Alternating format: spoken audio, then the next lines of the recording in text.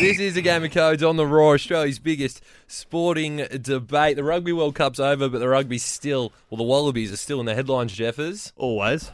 And that is because Samu Kerevi, he said he wants to play for Fiji. Since that has come out, said that was taken out of context and he doesn't want to go to Fiji. So we had to get Jeff Parks, a rugby expert at theraw.com.au, to help us discuss it. How are you, mate? Very good, thanks, guys. And who knows where the truth of this sits. It's a bit of a circus. Perhaps the only thing we can say for certain about it is that Kerevi declaring allegiance to Fiji is responsible for the bushfires.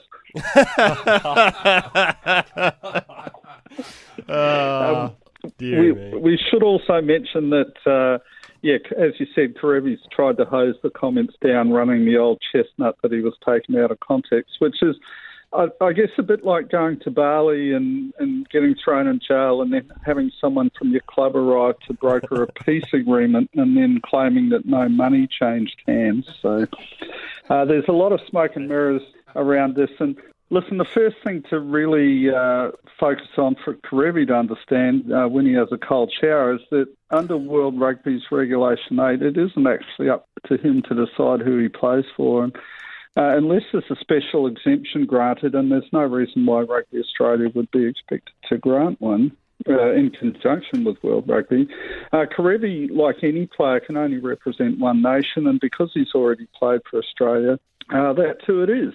And he can't now go around country shopping. And there are some rare exceptions granted, and Cooper Vuna's one who springs to mind. He played a couple of tests for Australia, I think in 2012, and had a 5-year stand down and then negotiated a release to play for Tonga.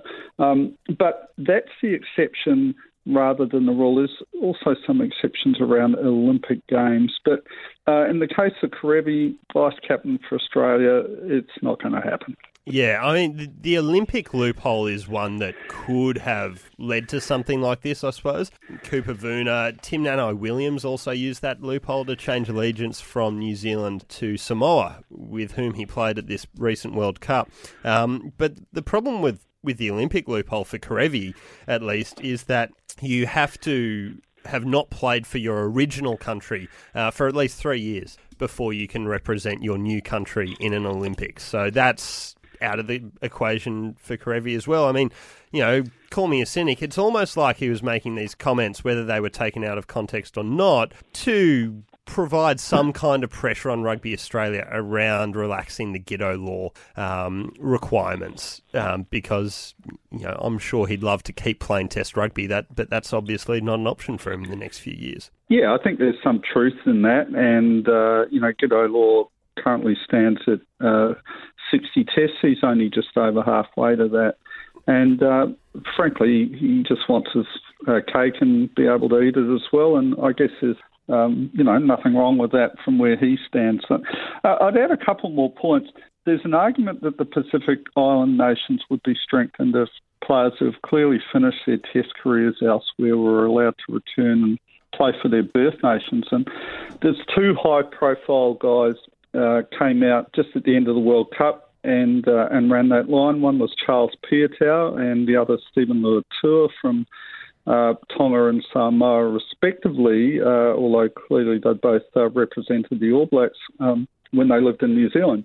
And that's an argument that I think most people support. You know, when it comes later in a player's career and through changed circumstances and after a lengthy stand-down period, and we're talking something like, maybe 5 years. But Kerevi, as we said, is the current Wallabies vice-captain, and I'd actually suggest that him making comments like this will only set back the case for the other players, and it sort of paints him as a little bit of a fool as well. And speaking of which, there's a common denominator here, and that's if we look at the players that are departing Australian rugby, there's really only two that Rugby Australia desperately wanted to keep but missed out on, and one was Rory Arnold and the other one was Kerevi.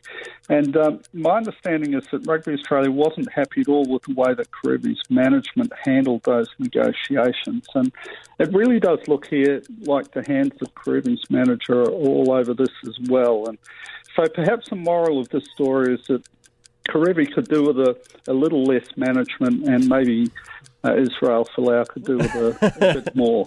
Yeah, I mean, look, it's not the first time player managers have, or player agents have, I suppose, drawn a bit of a bad rap. I mean, it's not going to happen.